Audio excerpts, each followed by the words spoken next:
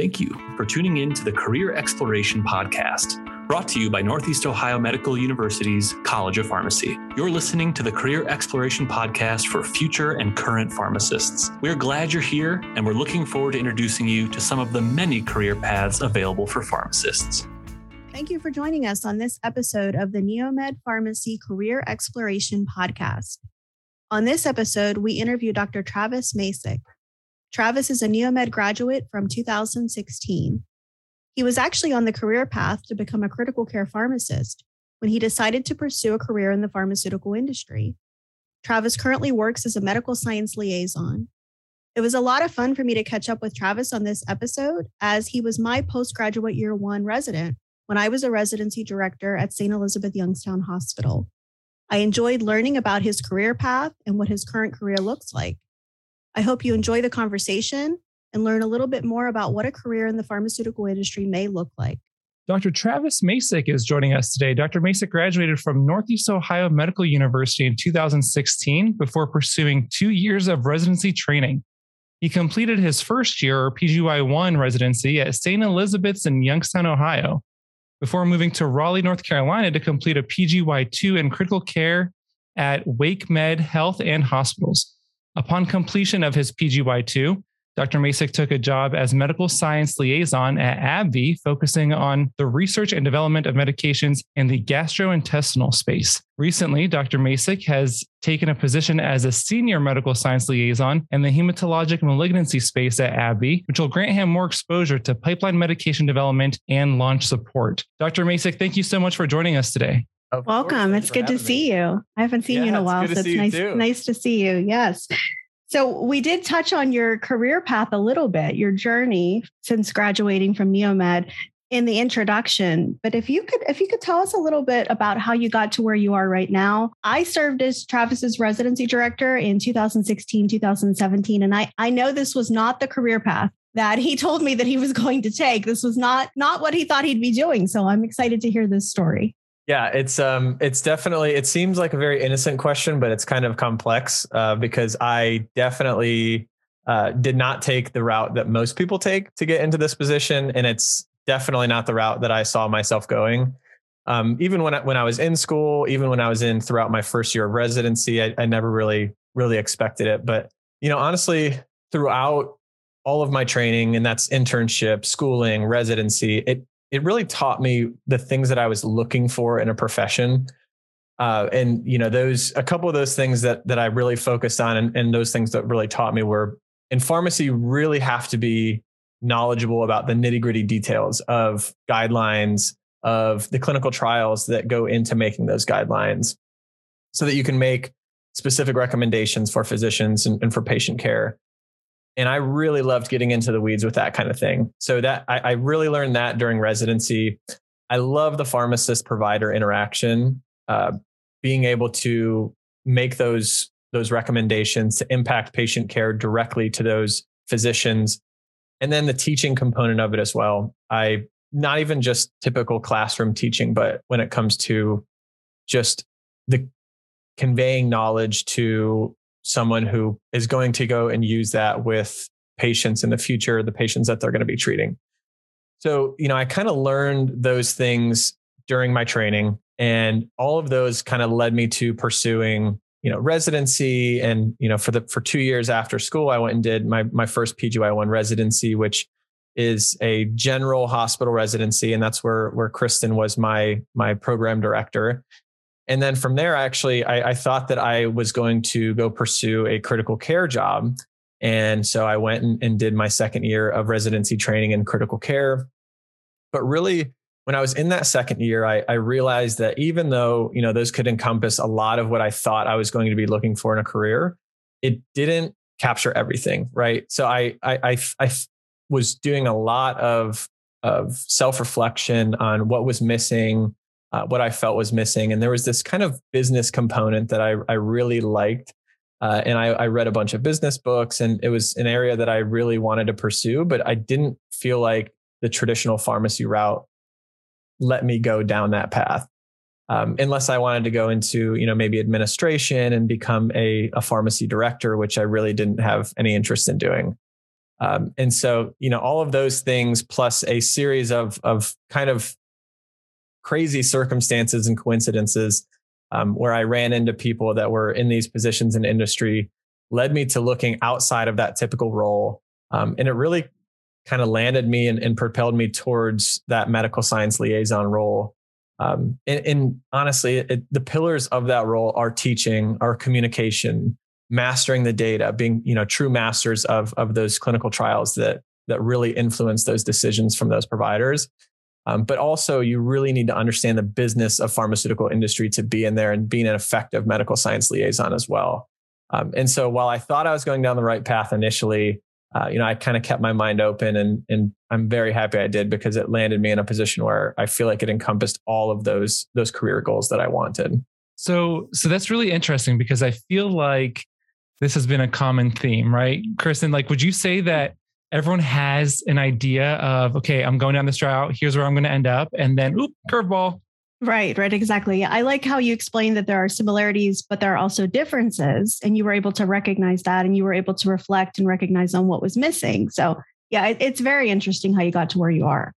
Yeah. And it's funny because I don't know if I ever told you this, but my first ever, where I learned about the medical science liaison role the first time was actually it was at residency in PGY1. And it was when one of the reps, they came in and my office at the hospital at St. Elizabeth was in the hallway. Outside.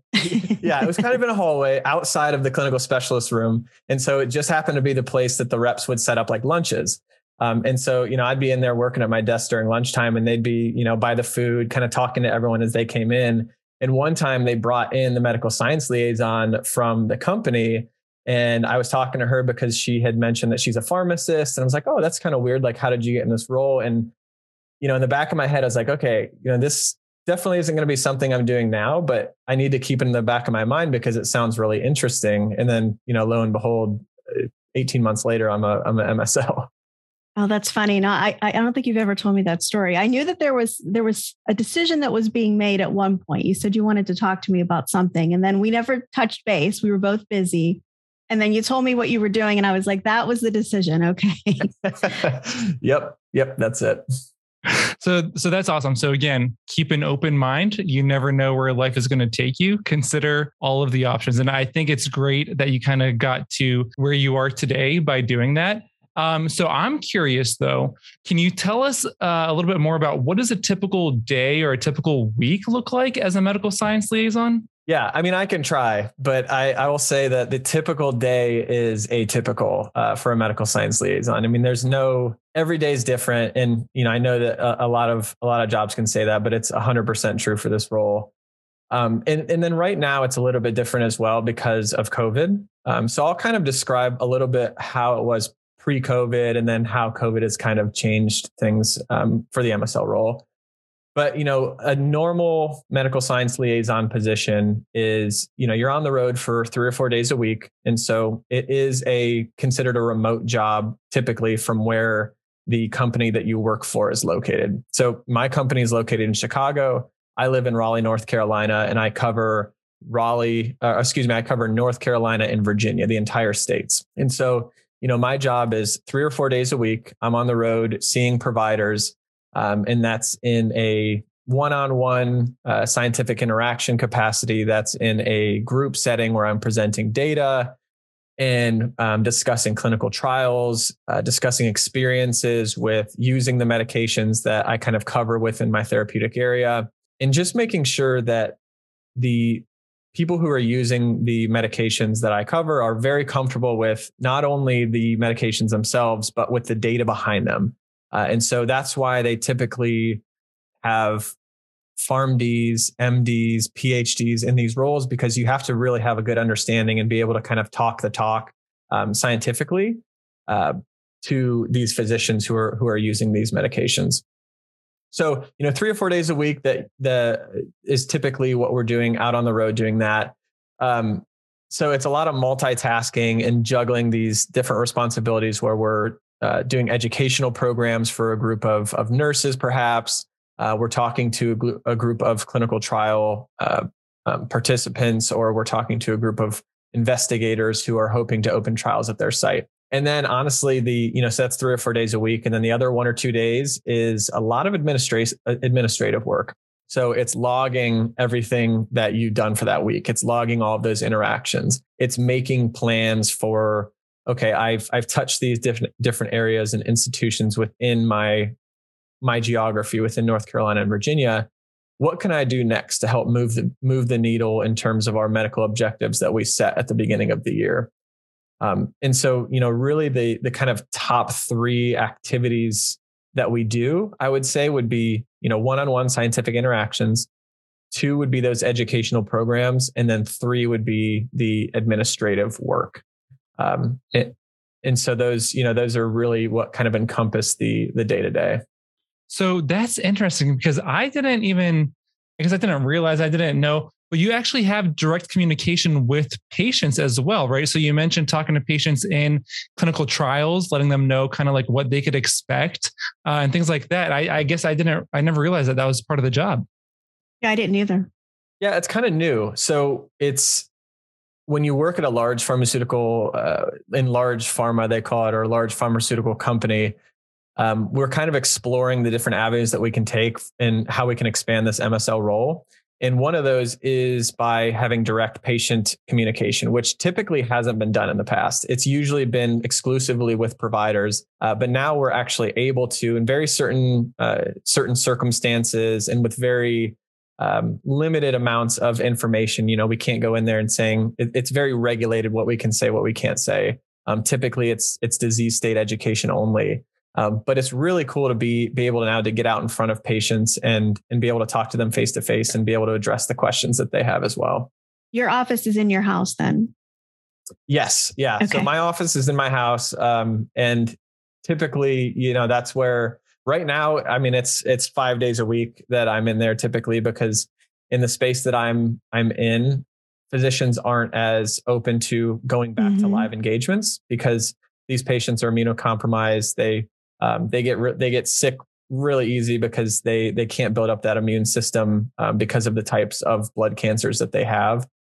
So the physicians are still kind of like, we're being extra cautious. We're not having any visitors come in. And so, yeah, now 5 days a week, I'm pretty much doing Zoom meetings. I'm trying to carry on those same activities that I discussed earlier, but in a virtual setting, which is, has its pros and cons, I guess.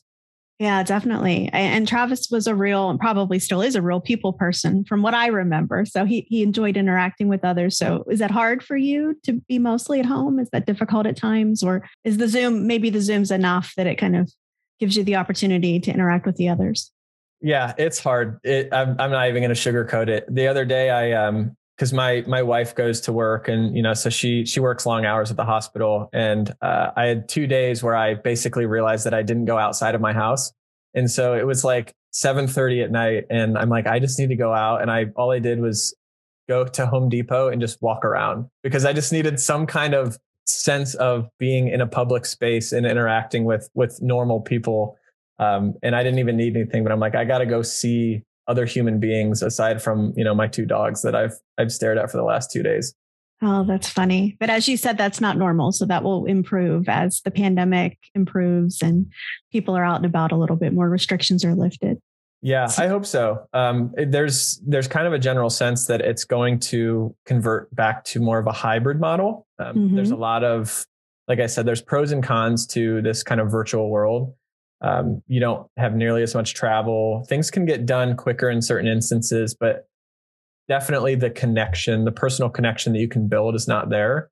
And I think that's a huge, huge component of this role because you have to build rapport. You have to build trust with a lot of these, they're called key opinion leaders in the spaces that you're covering to, really be able to generate and draw those key insights that help us to, mold the next clinical trials and see what type of data that we need to be pursuing in some of the trials that we're developing.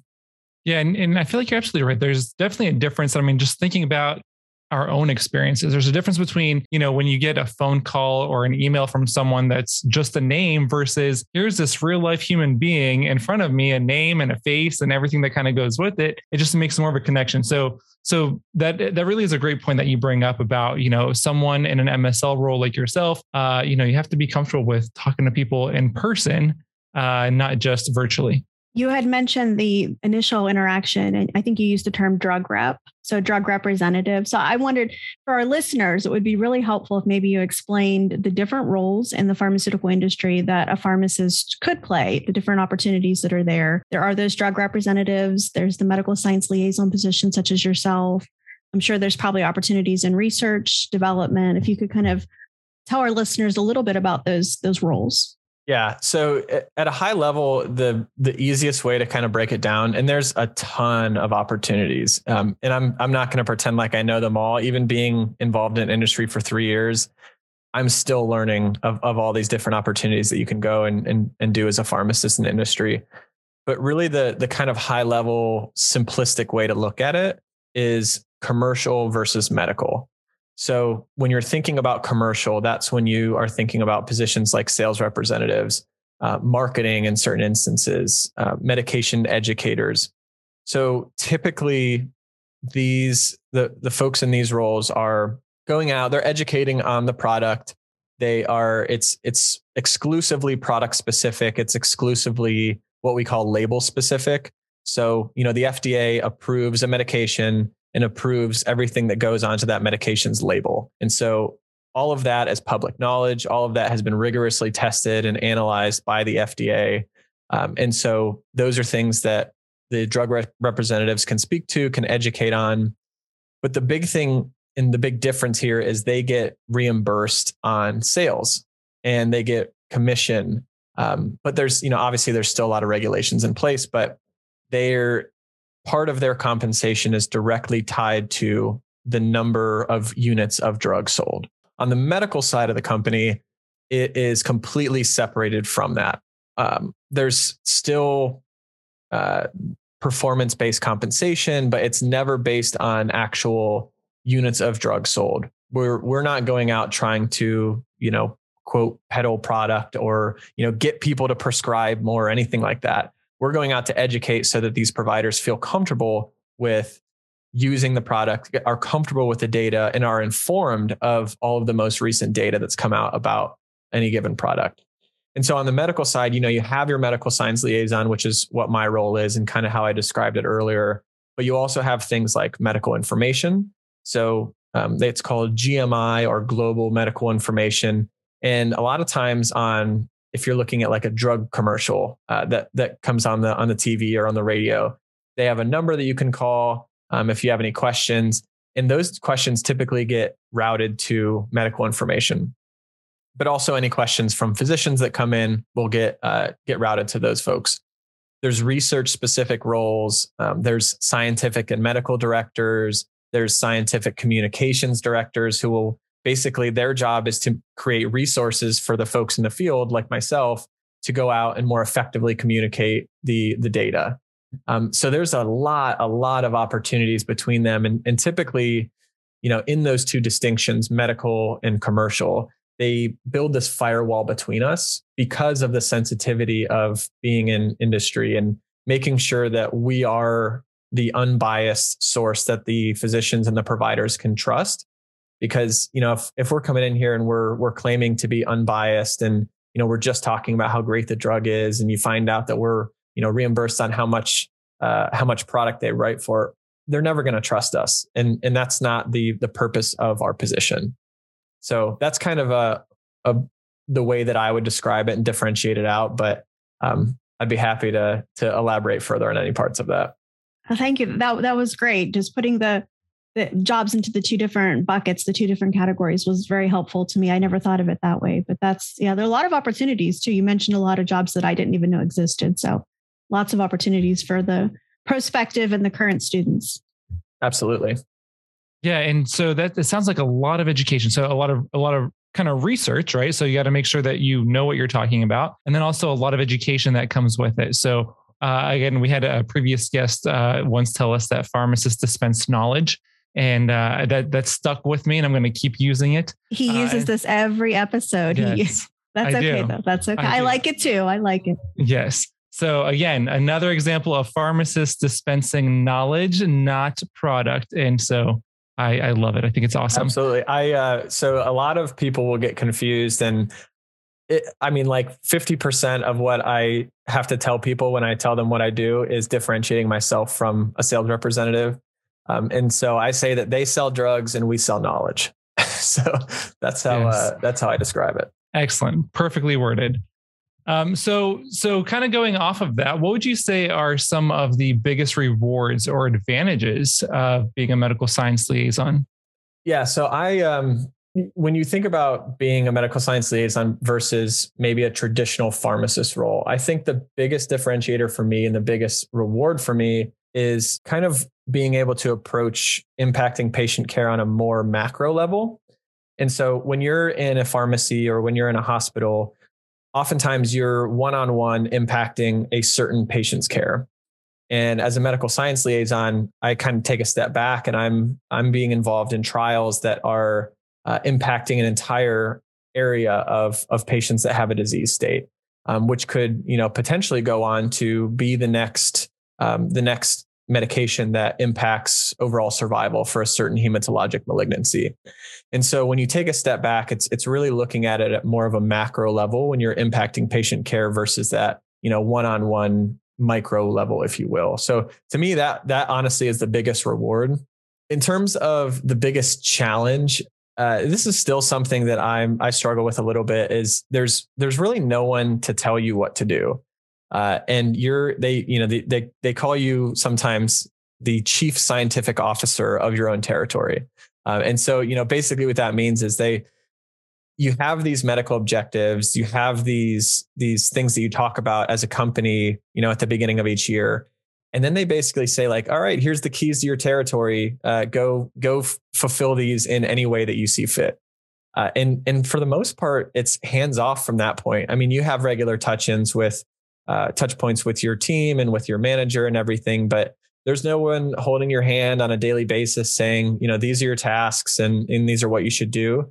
So a lot of it is taking a step back and being able to strategically look at, okay, I need to make an impact. How am I going to make an impact? And looking at creative solutions and creative ways that, maybe people haven't thought about before. But you're never going to leave your desk at the end of the day fully knowing, okay, my work is done because I've, filled all of the prescriptions or I've done all the consults or anything like that. So it was a big change for me going from a traditional hospital pharmacist role where it really is kind of like that, where, you have your set roles and responsibilities each day, and then you can, for the most part, kind of hang it up at the end of the day and go home. So that's definitely been the biggest challenge for me thus far. That can be difficult. When do you shut it off, especially if you're working from home? I have the same problem. I think a lot of people have the same problem right now that people are working from home with COVID. But yeah, so then this kind of leads in pretty good to the next question, I think is what needs to happen at the end of the day for you to say, wow, that was a great day. I had a really good day. Because most people think of it in terms of what you mentioned before. They filled so many prescriptions or they prevented a medication error in the hospital. But for your role, what needs to happen for you to say, yeah, that was a good day? Yeah. So I think that it depends. I think that it can be frustrating at times because there are a lot of times with that administrative part of the job where, maybe a lot of your emails are getting ignored. Maybe you're not able to book as many appointments or meetings. And so it can be very frustrating. But to me, at the end of the day, and the part that really kind of invigorates me and keeps me going forward is when I have those really good, high quality scientific exchanges with a care provider. And it kind of goes back to that teaching. And I said, I really love teaching. I really wanted that to be a part of my job. And one of my favorite parts about teaching is seeing that light bulb moment whether you're teaching a student, whether you're teaching a resident, a physician, seeing that light bulb moment, getting them to understand, oh, okay, now I'm very comfortable with the data. I'm very comfortable with how to use, this product. And having those types of interactions and knowing that those physicians or those care providers are going to go forward and use that information and use that knowledge on numerous patients in the future that they're going to be treating. And you know that now they're going to be doing it comfortably and doing it correctly. That's what is the most rewarding for me and kind of keeps me coming back and invigorating me. Yeah, that one interaction with a physician could impact tons of patients, if the information that you're providing is being used to help patient care. Yeah, absolutely. Yeah. So Travis, I'm sure we have a lot of prospective students. Maybe they're in high school, maybe they're in undergrad, some current students listening in as well. And they're like, oh, okay, this is a new, unique, interesting area of a pharmacy that I never really considered. So kind of what would you tell them to be doing now to kind of prepare for a career as a medical science liaison? Yeah. So, really there's two, and I'll be the first to say my path into this role is not the path that most people take. There was a very high degree of luck that I needed to have to apply to the job that I applied to at the time that I did. And so I will explain the traditional paths that most people take to get into this role. And really there's kind of two main paths you can take. There's the fellowship or getting a kind of specialized clinical practice experience. And so with a fellowship, obviously I didn't do one, so I don't have firsthand knowledge of fellowships and having participated in one myself. But I know that in most companies, they offer fellowships that are very similar to what would be a pharmacy residency, where in a residency, you're going into the hospital, you're going through various rotations, you're getting experience in ambulatory care, maybe a diabetes clinic or a Coumadin clinic, and getting all these different various experience so that you can, build up all of those combination of different experiences to have a holistic, better understanding of the pharmacy practice in a hospital. In a fellowship, and specifically we'll say a medical affairs fellowship in industry, which is where the medical science liaison falls under, it would be a year-long process during that fellowship where you go in and you rotate on typically a month-to-month basis, but kind of it can be, it can vary from company to company. And you might be shadowing MSLs for a month, or you might be in global medical information, like I talked about earlier, because often those medical information folks will help to support the medical science liaisons and are an integral part of medical affairs. So it's very similar in that sense that you're just trying to get a holistic experience of what pharmaceutical industry looks like in the medical affairs department. And then the other route you can take is really just getting as much experience as you can in certain specialties within pharmacy. I would say that's probably the easiest way to go. Would be whether that's oncology, whether that's diabetes, whether that's immunology. So it can involve doing a residency. It can involve doing 2 years residency, depending on which specialty you want to go into. But most often the pharmacists or the physicians that go into industry after pursuing clinical practice, they have very intimate knowledge of that disease space that they're applying to the job in because they've practiced it for so long. And because of that, it makes it almost an easy hire because this person knows exactly what they're talking about. They have great clinical experience. They know the trials and tribulations of a practitioner who's maybe using the products in this space. And so oftentimes those are the candidates who are applying for the job that get priority over someone who maybe doesn't have any experience in a particular space.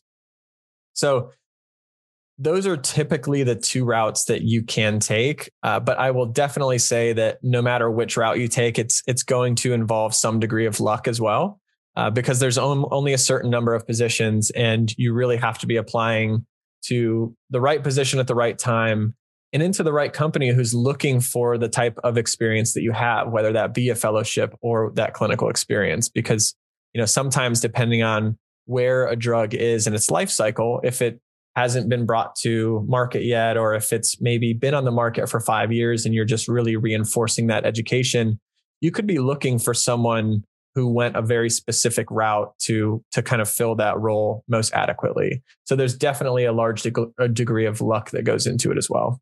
I like the quote, luck is where preparation meets opportunity. Absolutely. Right? You have to be well prepared and there has to be an opportunity and it's competitive. So continuing to follow the trends and keeping up with what's happening as well. Yeah. And I know that there's qualified people. In fact, we just hired someone onto our team who she's been in clinical practice for 4 or 5 years now. And she said she's been applying for 2 to 3 years to positions that have been open. And it just, happened to be that the right one rolled along when our company was looking for someone with her exact skill set, that it happened to work out, but it can take a long time. Wow. Yeah. It sounds like it can. If we have students that think this sounds interesting and they'd like to pursue this, when you think of students that would do well in this career path, could you tell us a little bit about maybe what students you think would really enjoy this? And maybe if you have some students that maybe wouldn't enjoy this so much, you could talk about that as well. Yeah. So I think my answer to this will fit in line with some of the things that we've already talked about.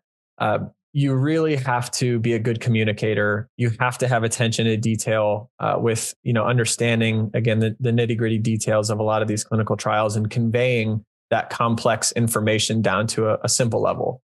So you have to be a good communicator. You have to have attention to detail, a love for science. I mean, you really have to enjoy what you're learning about because you're going to be immersed in it for every day. You're no longer going to be perhaps practicing in, a general setting where you're seeing all kinds of stuff. You can keep up with stuff and in a more general sense, you're immersed in one particular area for however long that you have that position for. So you have to have a love for it. Intrinsic curiosity, seeking out different knowledge, different material that could help to convey that information better. And also thinking outside the box. So it goes back to that. No one's going to hold your hand. No one's going to tell you exactly what to do in this role. And sometimes you have to get creative with how you're going to convey that information, the types of providers that you're going to be reaching out to. So those types of people, those qualities, I think would really fit well into this MSL role. And then someone who would not do well is, I think the easy answer is someone who's not self-motivated. It's on you to accomplish those goals. And honestly, you can probably get away with it for a while with, not really doing, not accomplishing those goals or not really making progress towards those goals. But at the end of the year, it's really going to show. And so if you're not making that incremental improvement throughout the entire year, you don't have that self-motivation to really be dedicated and strict to, I need to dedicate X amount of time per day doing, outreach that I don't like to do or whatever. It's going to be really difficult for that type of person to find success in a role that requires so much self-motivation. And I feel like that's kind of been a theme for some of the different roles that we've kind of had on here. And kind of as Kristen, as we kind of mentioned before, some of that could be, just kind of a transition process, right? So going from student where, okay, I have class from this time to this time and everything is structured and everything is scheduled for you to kind of, hey, you're on your own, right? That could be a difficult transition to do. But I think once you kind of get that down, I think it's very well worth it.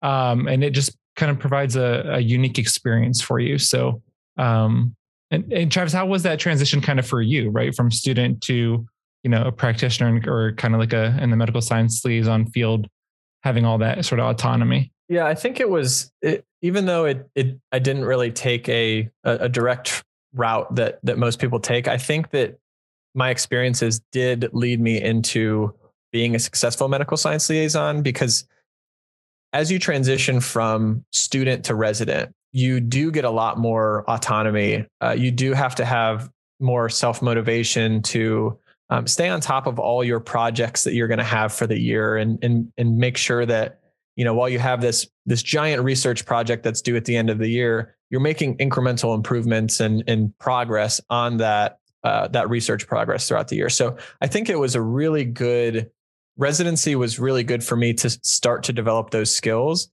And then really most importantly, I think with residency is it taught me that critical thinking piece and honestly, just how to think. It sounds kind of silly and very abstract, but I honestly think that's really what prepared me best for that during residency because that is so much of what residency is designed to teach you how to do in that hospital setting. But those skills are translatable to other roles. Probably helps you to anticipate the questions that your providers are going to need the answers to, right? You're almost able to think a couple steps ahead and what their practice setting might look like and what kind of questions they may have now, or maybe the questions they don't even know they have yet, that they're going to have, a couple months from now. Absolutely. And asking the right questions as well, because, a big part of this role, obviously we're out there to educate, but another big part of this role is to bring insights back into the company. What are the physicians thinking about this? We know how we feel about the data that we put out about the clinical trials, but how does the medical community at large feel about it? And so being able to anticipate, knowing, being in those clinical practitioner shoes, knowing some of the challenges that might come up and being able to ask those questions to generate those insights is a very big part of it as well.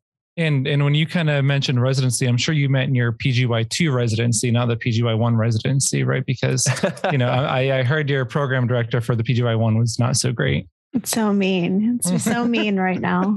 Why did you have to take it there? I had a fantastic experience in my PGY1. She's awesome. And she is a great office mate to have as well. And she will tell you that she probably won't say the same about me because I'm super loud. And maybe. She's like, can you just keep it down? I got to think about it a little bit. Yeah. Anyway, my office mates are my two dogs. So they don't keep it down very much either, though, especially when the mailman comes. It's funny. So, Travis, how do you see the role of a pharmacist in the pharmaceutical industry? Whether that be a medical science liaison or another role, how do you see that growing or changing over time? Yeah, I think right now the biggest change that I see, and I don't think it's necessarily unique to kind of the pharmacist role, but it's shifting towards this. COVID is causing a lot of industries to shift, and it's not unique. It's not avoiding the pharmaceutical industry as well. We're having to shift to that, really that in-person, prioritizing in-person interactions, that face-to-face interaction with, really learning how to manage in a virtual world and be effective communicators in a virtual world as well. So, that's really a big part of it now. But I think in terms of pharmacists specifically, as the years go by and increased exposure into these opportunities within industry starts to become more widespread and pharmacy schools start to open up some of these opportunities to students, I think it's just going to elevate the role that pharmacists can play within pharmaceutical industry as a whole. And I think it's really going to increase the exposure to what pharmacists can do and how effective pharmacists can be in these various types of roles. Yeah. And I mean, you kind of already touched on it a little bit earlier. You mentioned before medical science liaisons really just communicated with providers, right? And prescribers. And now, you guys are going out and you're educating patients, right? Patients who are enrolled in clinical trials and things like that. So you could already see that it's growing and it's changing already. And I'm sure it's just going to grow even more from there. Absolutely. So my final question, being a fellow walking whale myself and graduating from Neomed, just like you did, is how do you feel Neomed has prepared you for practice and for a career as a medical science liaison? So I think really what it boils down to is the experiences that you get from Neomed. Being in Northeast Ohio, you have some amazing opportunities at some amazing hospitals and clinics in the area. But not only that, I was able to do a community pharmacy internship and an ambulatory care internship, a emergency medicine internship, all throughout school, and all giving me very different experiences that really allowed me to understand the different aspects of my career that I was interested in pursuing further, and what I wanted to do, with the rest of my life. I know this might sound crazy, especially to maybe current students who are there, but the Wasson Center, I think, is a big differentiator as well. And for those who don't know, the Wasson Center is basically a fake doctor's office within the pharmacy and medical school, where they have patient actors come in and they give them a script and basically tell them to, act a certain way, whether they, have some type of condition they're coming into an ambulatory care pharmacy for, or maybe they're approaching your community pharmacy and you're kind of role playing as that pharmacist to try to help them with their issue. And again, it boils down to that critical thinking skill. And I think the Wasson Center and practicing those skills in that real world scenario develops those skills unlike any type of didactic book learning can do. So honestly, at the time, I probably wouldn't have told you I appreciated it because it's kind of a nerve-wracking experience, but it is definitely something that I think helped me immensely in my communication with patients. And then of course, being with the medical students and learning with them side by side, those are going to be, if you go into a hospital setting or even in a community setting, when you're calling those physicians perhaps on some type of concern that you may have seen with a patient that brought in a prescription, those are the colleagues you're going to be communicating with your entire career. And so being able to sit side by side with them, being able to learn with them in the same classroom, I think is really beneficial as well. Yeah, it's incredibly important. And believe it or not, we've added a lot more of those assessments to the curriculum. And we're even there when you were at NeoMed. So we have a lot of opportunities to practice communication, decision making, written communication, verbal communication, lots of opportunities for that. So, and you're absolutely right. The students get so nervous right before they enter the Wasson. Mm-hmm. But it's great to hear, someone say, and I think a lot of alumni would say this too, looking back on it. Yes, it was so nerve-wracking and I hated doing it, but oh my God, did it help prepare me for life as a pharmacist? Absolutely. Yeah. You never know what's going to come your way. And so being in that situation, and there's definitely some Wasson actors and actresses who take it a lot more seriously than others and kind of throw you some curveballs. And that's just the real world. So it really helps you to kind of prepare for that, those types of scenarios. I've always been impressed with the actors, and they're doing things by Zoom as well now with COVID and not cool. Skipping a beat. They're doing a fabulous job. Yeah. It's been quite impressive to watch that. Oh, that's funny. And even more realistic because they're in their own homes. So that's kind of fun too. Maybe I'll come back one day and I'll be a Wasson actor. That'd be fun. You'd probably be a difficult patient, right? You'd make it super difficult. Yeah.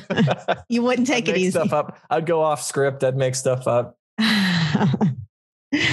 So the very final question that I have is that because this is a career exploration podcast, I like to ask all the guests, what's your best career advice or exploration tip that you have for the listeners out there? I think that one of the most important things is even if you think you know what you want to do with your career, whether that you're a prospective student or you're a current student, approach your schooling and your training as if you don't know what you want to do. Get as many experiences as you can, because I think I'm a perfect example of someone who thought they knew what they wanted to do. I was kind of doing everything in my power to go down this one particular path. But I did keep my options open. I kept getting different experiences. I kept talking to different people. And at the end of the day, I didn't end up doing what I thought I was going to do for probably the last 3 or 4 years of my training. And I am incredibly happy that I made the decision that I made. But if I would have just kept going down that path, then I think I would have, the question, what if, would have come up. And I think that if I didn't do those, if I didn't explore and get outside of my comfort zone and explore those other opportunities that, internships and residencies showed me, I never would have known the career path that I wanted to take. And so I would just say that, don't try to pigeonhole yourself too early. Get as many experiences as you can, because you really never know what's going to stick. Yeah, that's great advice. Yeah. Yeah, I was just going to say that's awesome advice. And, I think another great piece of advice to kind of tell the students, which we always tell them all the time is, prepare yourself early on for everything possible, right? So we might have students who maybe, think, oh, I'm never going to do a residency. It's not for me. And then they don't really do much in their P1 year, P2 year, right? And then P4 year comes like, oh boy, I want to do a residency. Well, residencies are pretty competitive. And so let's take a look at your CV here and see what you've done over the last 4 years. Oh, well, you haven't really done too much. So go ahead and apply, but it might be a little harder to get a residency. So definitely prepare yourself for any possibility, right? Mm-hmm. Absolutely. Yeah. Excellent. Well, Dr. Masick, always a pleasure catching up with you. Thank you so much for taking the time to meet with us. I know I definitely learned about a whole new area of pharmacy that, I kind of knew existed, but I didn't really know, I kind of equated it with kind of like a sales rep sort of thing. And now I learned that that's not so much the case. Yeah, I learned a lot. I like the way you explained it. I'll be using some of that with the students. It'll be helpful to explain it to the students the way you explained it to us. Yeah. Yeah. Thank you so much for having me. I think that it's, like I said, a lot of my job is kind of explain, or when my family and my friends ask, it's explaining those differences. And so I really appreciate the opportunity to come on and to this forum and be able to explain that to those listening. Awesome. Excellent. Always a pleasure having you. Always a pleasure talking to you. And hopefully we'll kind of see each other soon again as well. Yes, definitely. Thank you.